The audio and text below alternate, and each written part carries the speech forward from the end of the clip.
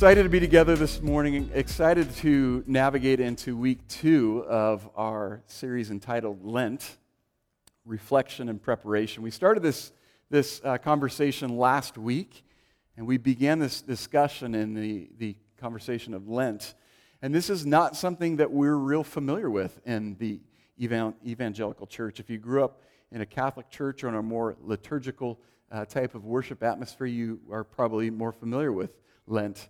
But our desire in embracing some of the realities of what this season of Lent, this journey to the Passion Week, Palm Sunday, Good Friday, and Easter, is really to engage a posture of reflection. See, as we enter this season, my desire is that we would take a reflective approach to what God did in sending His Son, so that we could have life and hope and ultimately be able to share that hope with others. The hope that Jesus came, died, and was resurrected so that we could have life, so that we could have life to the full.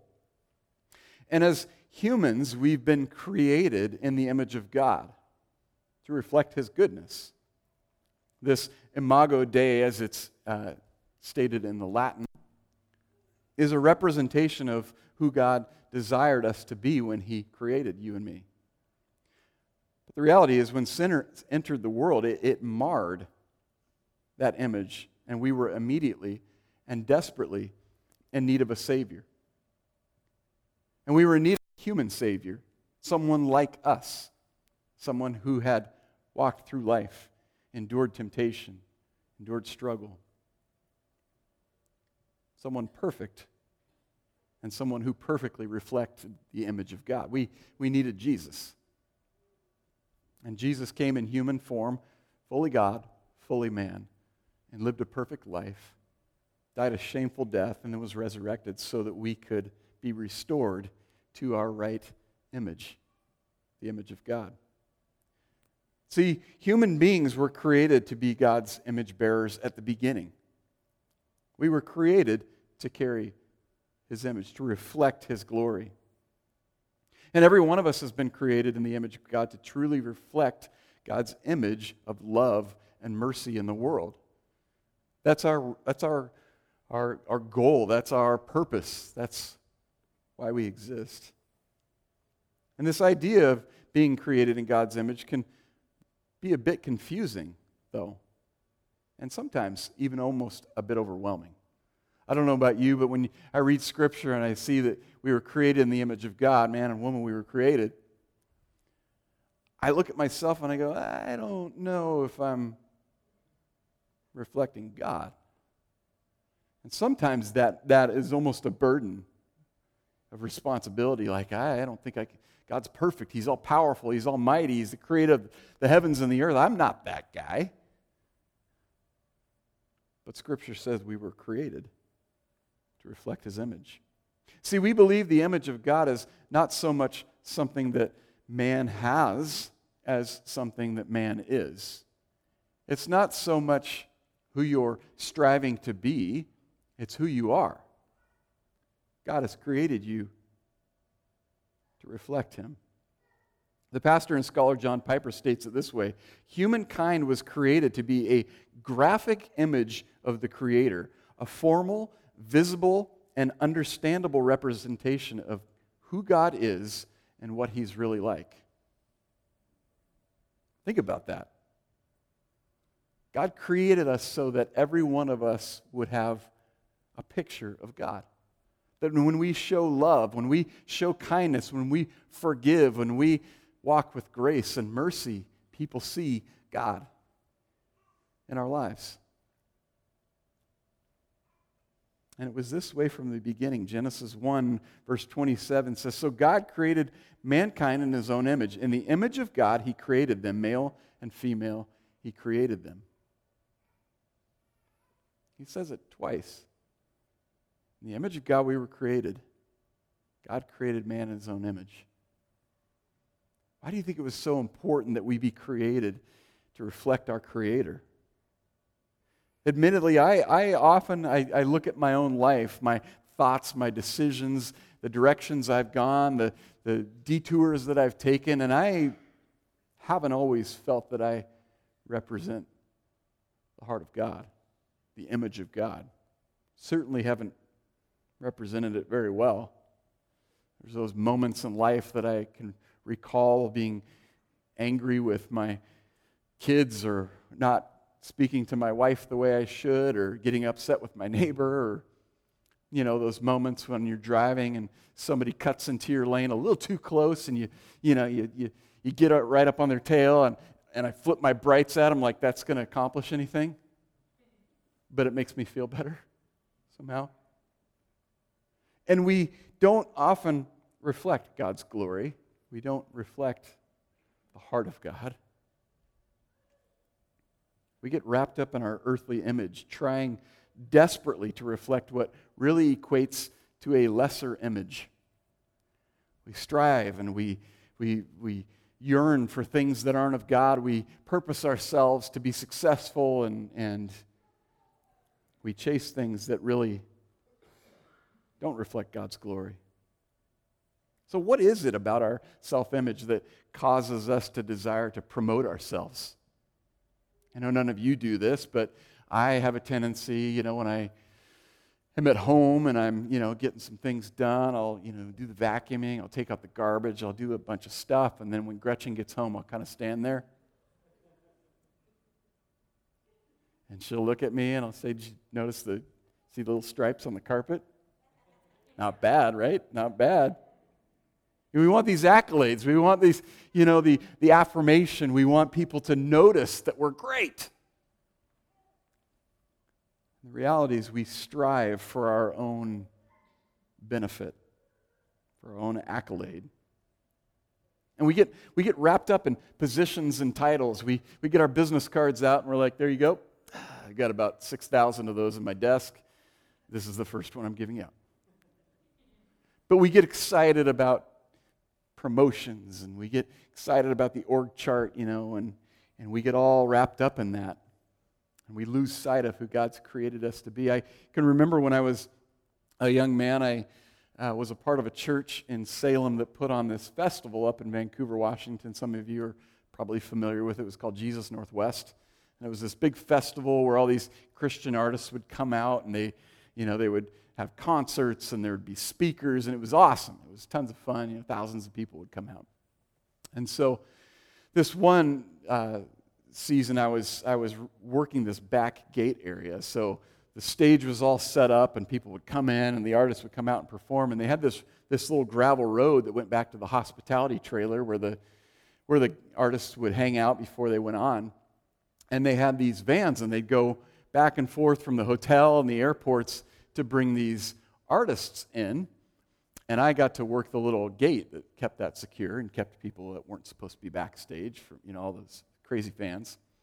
And so I was out there this one afternoon, and this little pickup truck comes rolling up with a car behind it. And I immediately recognized the guy driving as an artist who will remain unnamed for reasons that you'll figure out here in just a second. And I walked up to his door, and he said, "Hey, I need to get back here with my friends and the people in the car." And he showed me his backstage pass. Well, the policy was nobody goes backstage unless they have a pass.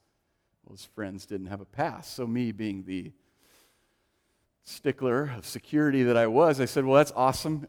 You're good, but your friends are going to need to go get backstage passes." And he goes, "No, you don't understand. They're with me. We're just going to be coming back here. We've got to do a couple things, and we'll be out of the way." I said, "No, you don't understand. If they don't have a backstage pass, then I can't let them back. It's our policy. I'm sorry." And he goes, No. And he opens the door and gets out of his car, and he goes, "Do you know who I am?" I was like, "Oh, so it's like that." I said, "Yeah, actually, I know exactly who you are." And I said, "I'm really sorry, but this is the policy." "Oh, I want to talk to your supervisor." So I was like, "Okay." "Dad, can you come up here because so-and-so wants to talk to you about getting his friends backstage?" Anyways, it was one of those surreal moments where,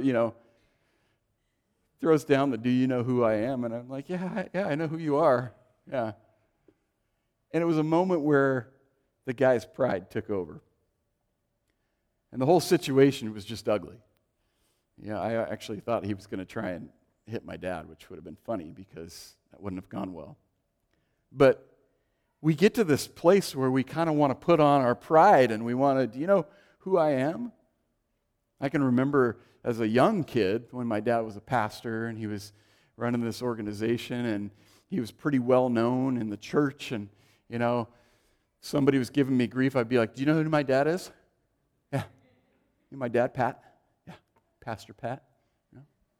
And I would get all kind of uppity about that. And I can remember when Gretchen and I were in Portland for a few years, when my daughter felt like it would be a good idea to pull that card. We were at Horizon Christian, and she was a student, and I was an administrator.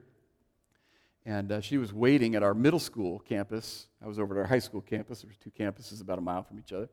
So I was running late to pick her up. Of course, she's got her phone out. She's, texting like crazy. Where are you? When are you coming to get me? She's running late. And she wasn't supposed to have her phone out because our policy was cell phones stay in the pocket. Because typically what would happen is a parent would drive up and the kids are like this. Hey, your parents are here. Hey. Anyways, that was the policy. So my daughter's texting me, and I get there, and I can see that the teaching assistant's a little annoyed. I'm like, that's weird. She's a really nice gal. What's going on? Well, the middle school vice principal calls me into her office, and she's laughing because we work together. And she's like, oh, this is so funny. Leah did this. It's like, what's going on? She said, well, she was told to put her phone away several times, and she proceeded to say, my dad is the head of school, right? Well, that didn't go over well for my daughter. We had a little chat about that. I said, we're not going to pull that card. But we get to that place sometimes where our pride wells up inside of us, and we want to say, hey, do you know who I am? We struggle with this identity component. Too often we tend to look at the image of God as something we need to put on. Like, okay, I get up in the morning, I'm going to brush my teeth and do all the stuff I need to do my devotions, and I'm going to put on the image of God. That's how it's going to work. But the reality is this Imago Dei, this image of God, is something that we possess. It's not something we choose. It's a condition given to us by our Creator. We didn't choose it, and we can't unchoose it. You weren't created in the image of God, and then you can just step away from that. Every one of us were created in God's image. This Imago Dei is that gift of God's image to us, which constitutes an ongoing state of being we whom God loves. What an incredible gift. Not only to be given the likeness of God, but be those who are His chosen, those who are His beloved.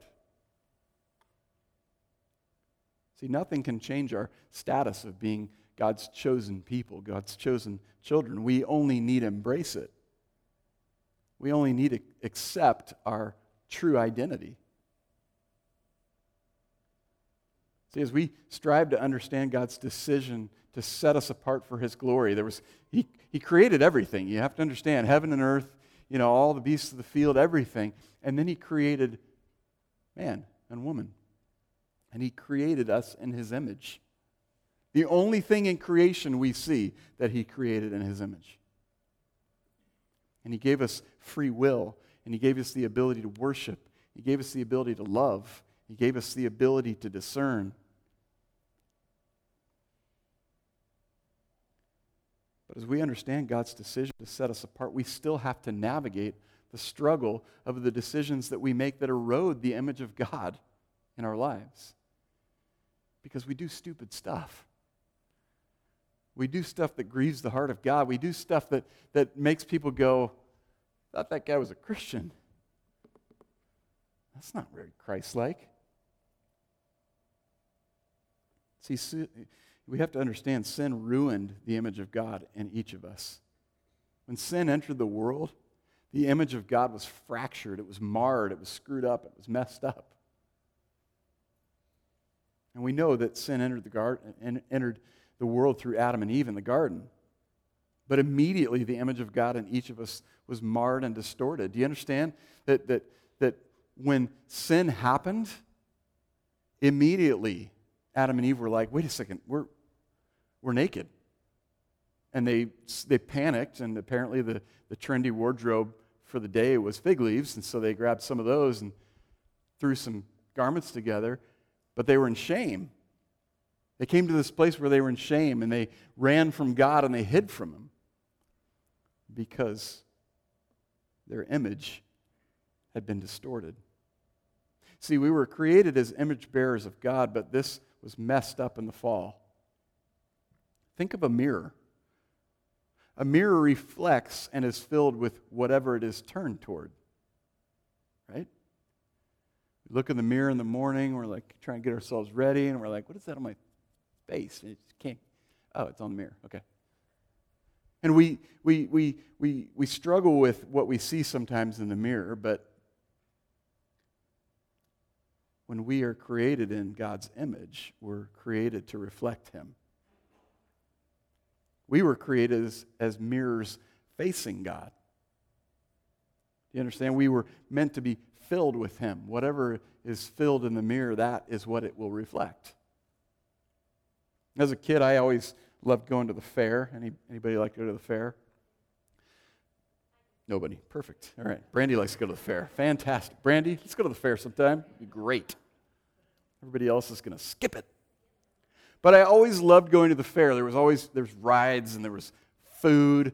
I'm not going to lie. I still like an elephant ear. It doesn't do good things to me, but I like them. Okay? Something about cinnamon and sugar. It's a marriage of two beautiful things. But there's the experience, right? You go and you look at the people that have put the rides together, and you go, why not, right? And we do all these things knowing there's just an experience that comes with the fair. But I always liked to go into, they were like the Hall of Mirrors or the Fun House. You ever go into one of those, and they got all the funky mirrors, you go up, and the first one you stand, and you're like, yeah, that's me. And then the next one you go in and you stand and you're like, no, that's not me. And then the next one you're like, okay. And then the one you do this thing and it kind of makes it, I'm apparently the only one who did that. Okay. You know what I'm talking about though, right? In a theory. Jeez, I mean seriously, what is going on here? You guys all had a jacked up childhood. And nowadays, we've got Instagram and we've got Snapchat filters, right? You can be anything you want. You can look younger. They've even got little old filters that you can look older, if you really want to do that.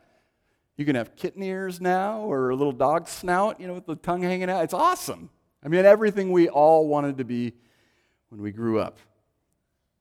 But the truth is, all of these things, the mirrors, the filters, all this stuff, distorts the truth of who we are, who we've been created to be. See, sin is the turning away from God. We turn away when we make our own decisions. We turn away and we chase this and we pursue that and we turn our back on God and we go our own direction and we struggle.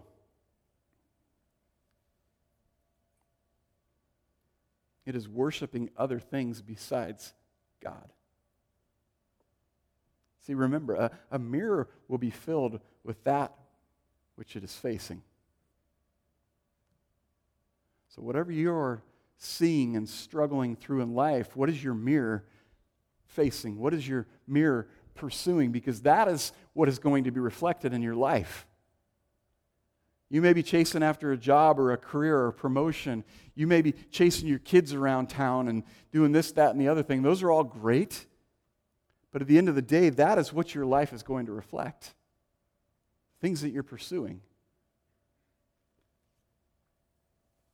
So what is the mirror of your life filled with? See, we tend to get consumed with a lot of things that detract us from reflecting the image of God. And they're not even bad things. Family and kids. God's blessed us with families and kids. work, careers, the opportunity to gain wealth. These are not bad things. Friends, recreation, time away, retreat, all good things. But when our focus and our pursuit becomes those things,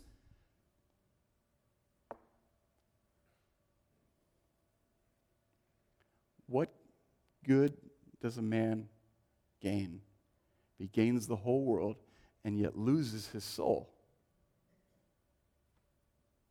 We struggle with the things that we pursue. But Matthew chapter 6, verse 33 is very clear.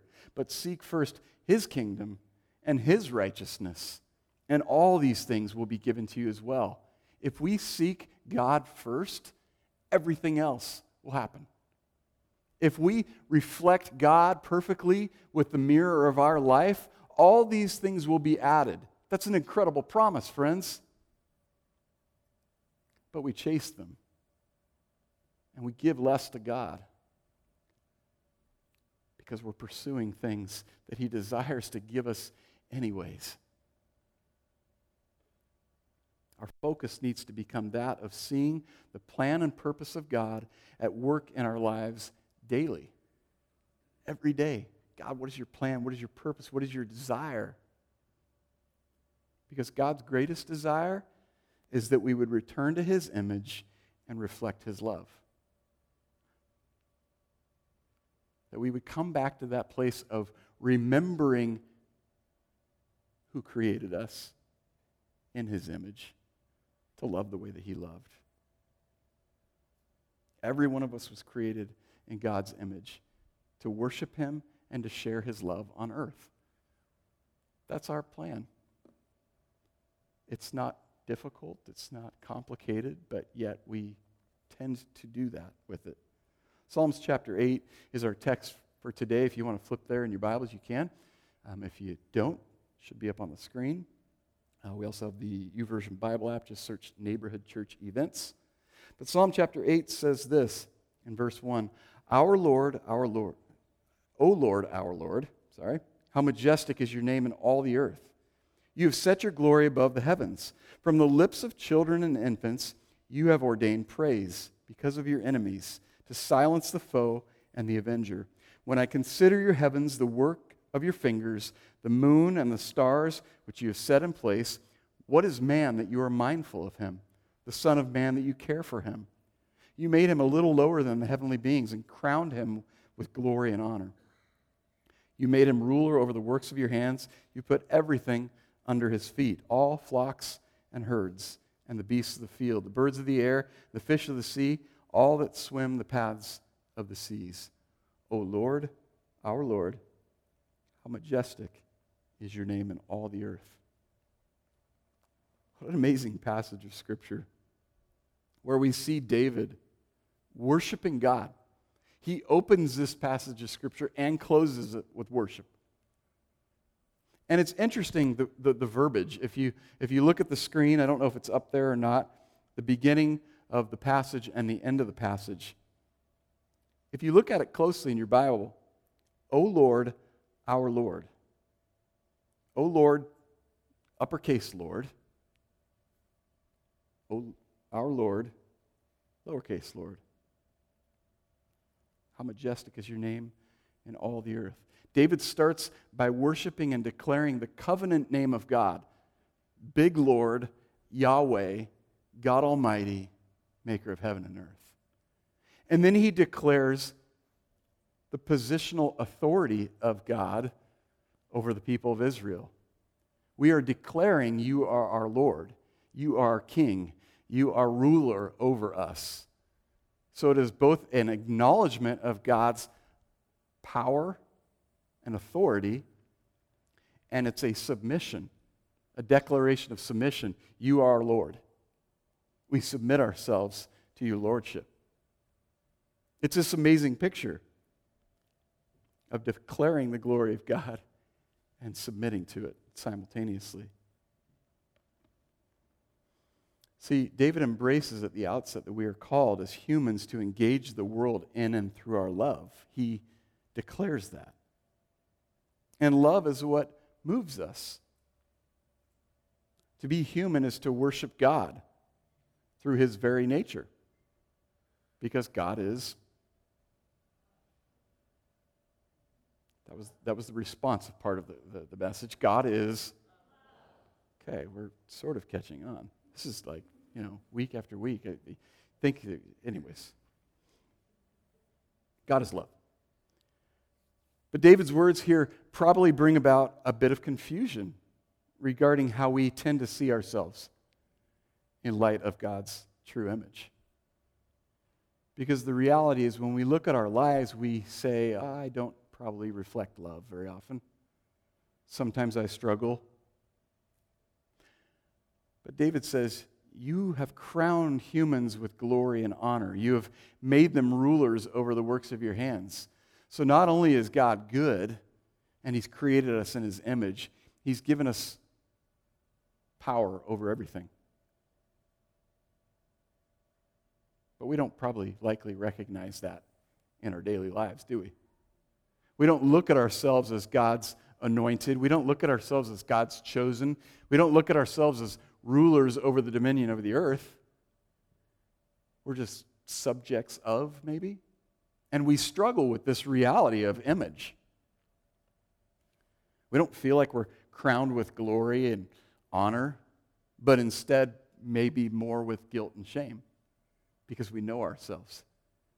We know the things that go through our heads, the thoughts, the decisions, the things that we pursue and that aren't of God. But the reality is we were created to be worshipers. We are created to be worshipers. The issue is that we don't worship the right things. We worship. We worship our sports teams. We worship our jobs. We worship our families. We worship a lot of things. But God's desire is that he would be the focus of our worship.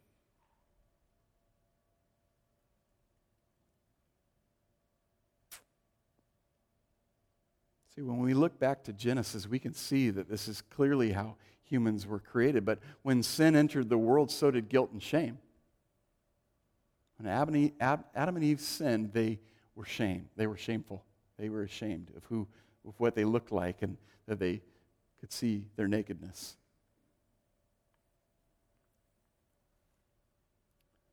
See, we love self-created realities as if they were God's ultimate reality for our lives. Our own pursuits, our own dreams, our own desires, and hoping that's in alignment with God. And they tend to let us down. I found it to be true in my own life. I pursued things, I ran after things, and then I was disappointed and I was discouraged. And then we're left with guilt and shame.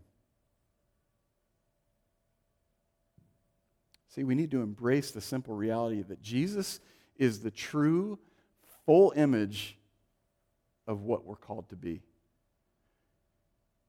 You want to see what it looks like to reflect God? Look at Jesus. He's crowned with the glory and the honor that David speaks of.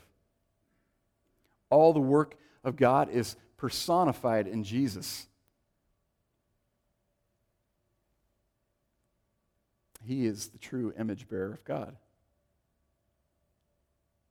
Colossians 1:15 says, the Son is the image of the invisible God.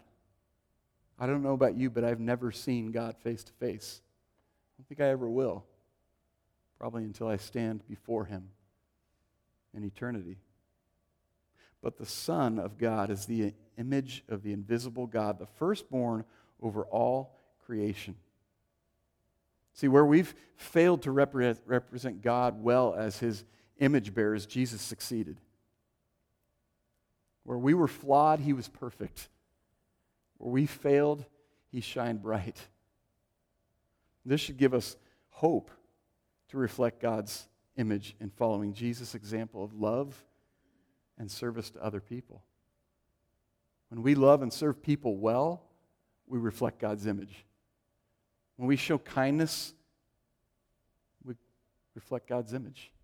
When we give and serve without any strings attached, we reflect God's image. Through the power of the Holy Spirit, we can fully embrace God's perfect plan to reflect His glory. Here's the reality. I've tried and I've tried and I've tried on my own to do the right things in my life. I'm like Paul. The things that I want to do, that I don't do. And the things that I don't want to do, that is what I do. But when we allow the power of the Holy Spirit to come and work in our lives, we have the ability to walk in partnership with God and to reflect His glory. See, God's perfect plan must become the central purpose of our lives. His plan has got to become our plan. His purpose has got to be our purpose. Too many people who have been created in the image of God are settling for less than. I'm just telling you right now, we're settling for so much less than God desired when He created us in His image. God's desire is that every day you would look in the mirror of His plan and His purpose for your life and see the eternal value in it. That you would see yourself as His chosen. That you would see yourself as His set apart. And that you would step into that identity. The problem is, too often people's priorities become mixed up, not allowing them to embrace God's very best for their lives. We mix up our priorities. I call it this less than living. We can see it in lots of different areas of our lives. We don't always give our best. The way we eat, the way we care for our bodies. I probably should have stopped at the first bucket of popcorn when Micah and I went to the movies yesterday. But no. I got a large, so I went back and got a refill. And I still am feeling it. But we don't care for ourselves. We don't care for our bodies.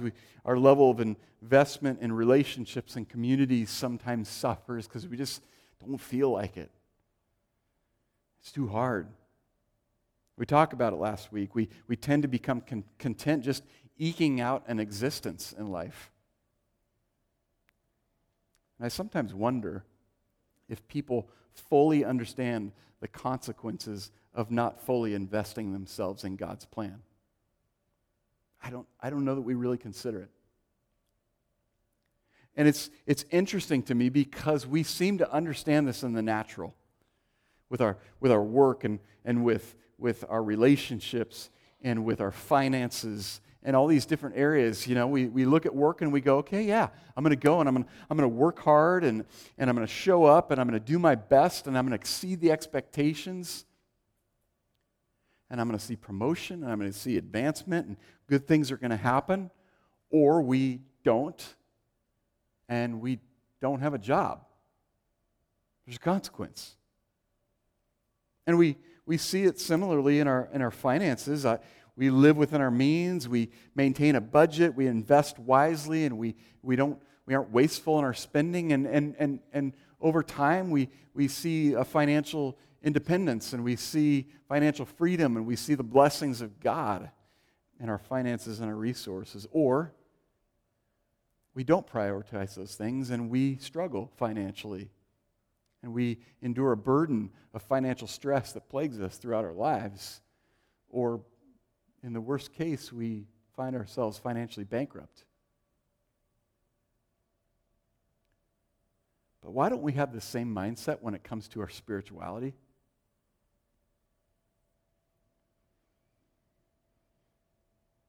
We don't prioritize spiritual disciplines. We don't prioritize the things that are going to drive us forward in our walk with Jesus.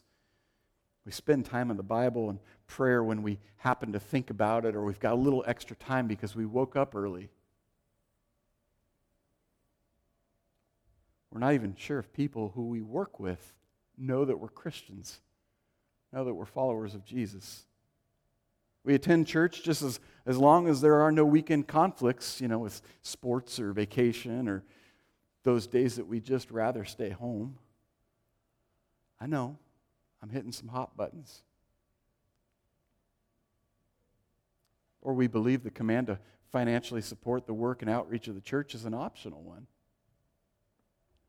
Why would I need to partner with what God is doing financially? The reality is we may not be financially or socially bankrupt, but are we running the risk of spiritual bankruptcy by settling or deciding for less than in our lives?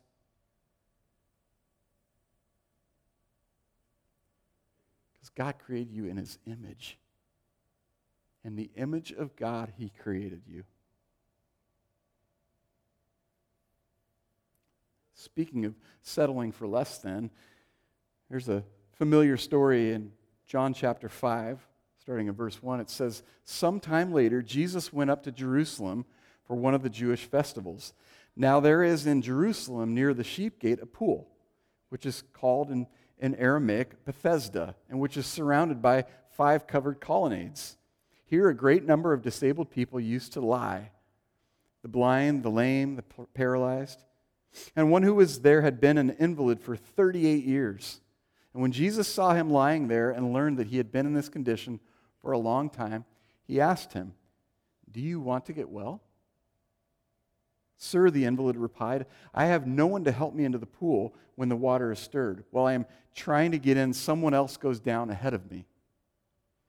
Then Jesus said to him, 'Get up, pick up your mat, and walk.'"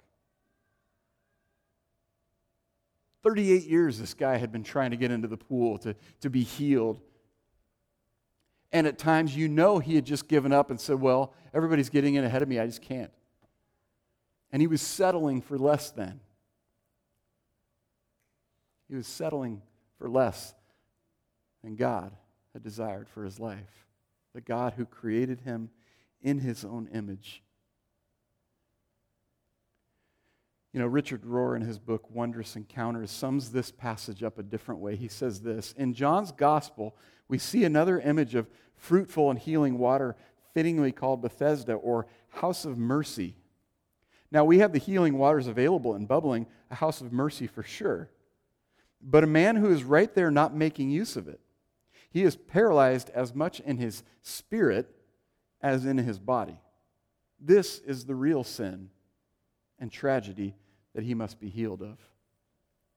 He is playing the victim. I have no one to plunge me into the pool. By the time I get there, someone else has already beat me in." And he's been saying this for 38 years. See, Jesus orders him up and tells him to pick up his mat and walk for himself. Jesus mirrors his best self for the man. He empowers him and gives him back his own power. He images him. He gives the man back to himself by giving him his self. This is the way it has to happen. Because we all begin to see ourselves as other people see us, for good and for ill. With Jesus, it is always for good. But such perfect mirroring also carries further relationship and responsibilities with it. See, when we step into the image of God, there's a responsibility that comes along with it. That we choose to live our lives differently. That we choose to reflect God instead of reflect whatever we were pursuing before. That we begin to turn away from the stuff that was carrying us away from God's plan and purpose to step into His true purpose for our lives. The only question is, are we willing to embrace the power God has already given us through Jesus to live a life that fully reflects Him? Are we willing? Because it's up to us. See, the greatest reflection of God's image is to worship Him in the way that we live and in the way that we love. The greatest way for us to show God's glory on this earth is to live for Him and to love the way that He loves. Every one of us was created in God's image to reflect His goodness and love. Where we have failed to represent God well, Jesus redeems us and shows us again how to live. Those moments where you failed, those moments where you've fallen, those moments where you've been discouraged, those moments where you've hurt somebody, God redeems every one of them for His glory. You might have given up on yourself. God has not given up on you. The simplicity of living a life fully devoted to God's purposes is only accomplished when we remember not just who we are, but more importantly, whose we are. You were bought with a price. You are a chosen child of God, redeemed by the shed blood of Jesus and His resurrection power. Colossians 3:17, and whatever you do, whether in word or deed, do it all in the name of the Lord Jesus, giving thanks to God the Father through Him. Colossians 3:23, whatever you do, work at it with all your heart as working for the Lord, not for human masters, since you know that you will receive an inheritance from the Lord as a reward. It is the Lord Christ you are serving. You want to know how to reflect God? Serve as unto God. Serve in a way that is pleasing to God. See, when we make the decision to follow Jesus with our whole heart, the Bible says we are transformed more into the likeness of the one from whom we receive our image. Colossians chapter 3, verse 9, do not lie to each other, since you have taken off your old self with its practices and have put on the new self, which is being renewed in knowledge in the image of its Creator. Don't just keep carrying around the stuff that you've been carrying your whole life. Take it off and put on the image of God, because He's perfecting us more and more into His likeness. And as we grow daily in our journey of faith and our quest to reflect the heart of God, 2 Corinthians chapter 3, verse 18 assures us, and we all who with unveiled faces contemplate the Lord's glory are being transformed into His image with ever-increasing glory, which comes from the Lord who is the Spirit.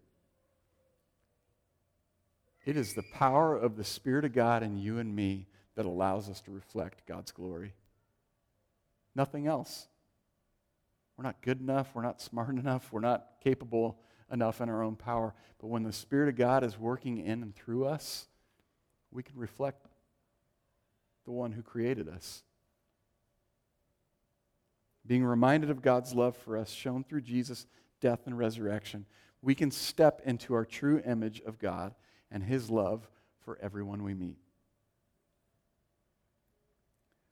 Finally, in Hebrews chapter 2, verse 9, it says, but we do see Jesus, who was made lower than the angels for a little while, now crowned with glory and honor because He suffered death, so that by the grace of God He might taste death for everyone.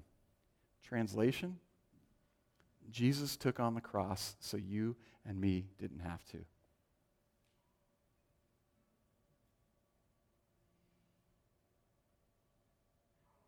Jesus, now crowned with glory in heaven, He first humbled Himself and became the truest human form of God's image for us. The perfect image. Even bearing an undeserving crown of thorns. Literally our crown of thorns. The only crown that we deserved. Jesus, in His love for us, exchanged His crown of glory for our crown of shame. This is how we can become truly human, truly imago Dei, image of God once again. When we step into that purpose that God has for our lives, each and every one of us. Would you stand to your feet this morning? Father, we worship You, God. We thank You. We thank You that You, in Your love, created us in Your image to reflect Your glory and to worship You in everything that we say and we do. And God, we know that sin entered the world and our image was distorted, was marred, was destroyed. So there are times in our lives where we reflect anything but you. God, we ask that you would forgive us. Father, that you would help us to embrace our true identity, our true reality, and who you are.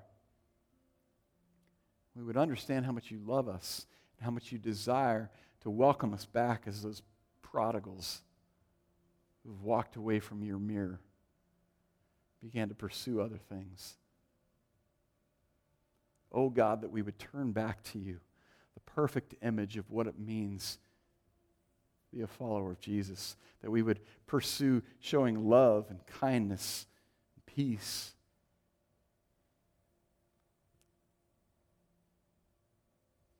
That we would become more and more like your Son in the way that we live our lives, and by the power of your Spirit, that you would help us to live our lives in such a way where we point people to you and they see your reflection in us. God, your very nature is love. And so we not only return that love to you, but we ask that you would help us to love people better. That we would reflect you clearer. And that your power would continue to work in our lives. God, we can't do it in our own power. We need your Holy Spirit. And we thank you, Father, that you are with us every day, in every moment, in every decision. And so we yield ourselves to you. We surrender those areas of our lives that have not reflected your glory. We ask that you would lead us and guide us by your power. We thank you, Father. And perhaps this morning you find yourself in a place where you have been pursuing so many things in life. And the reflection of your life reflects a lot of frustration and disappointment and discouragement, hopelessness. Today, God's greatest desire is that you would step into that identity, image of God, that imago Dei that he created you to be. The Bible says that as we step into relationship with Jesus, we are restored to right standing with Father God. In Romans chapter 8, the Bible says, if you confess with your mouth that Jesus is Lord and you believe in your heart that God raised him from the dead, you'll be saved. And that is the decision that is before each and every one of us. Are we willing to embrace our true identity? If that's your desire today, we want to say a prayer together. And we want to say this as a church family, that nobody would be embarrassed or singled out, but to understand that every one of us is in need of a Savior. And so whether you're in the house or tuning in online, would you say this prayer with us if you'd like to make that decision today? Say, Father God, please forgive me. I've sinned and I've made a lot of mistakes. I believe your Son, Jesus Christ, came to this earth to show me how to live. And he died and was raised back to life so I could have relationship with you. I ask you today to come into my heart and to be the Lord of my life. Change the things in me I can't change as I choose to live for you today. In Jesus' name, amen. Well, it's an exciting promise when we're welcomed into the family of God. And if you made that decision today, either here in the house or online, and you'd like to let us know, please grab a connection card and say, I made a decision to follow Jesus. Please email us at info@albanync.org. Let us know. We'd like to take those next steps with you. We have Bibles in the lobby if you'd like to grab a Bible or one of the little booklets as you start this journey of faith. But here's the homework, friends. When we go out of these doors, we have a decision to make each and every day and each and every moment. Are we going to embrace the image of God that we've been created to be? or are we going to strive for less than? I guarantee you, as we embrace God's image and God's plan and purpose in our lives, we're going to see incredible things happen. God bless you. Have an amazing week. We'll be here on Wednesday night for our midweek Bible studies. But otherwise, we'll see you next Sunday. Let's go be the neighborhood.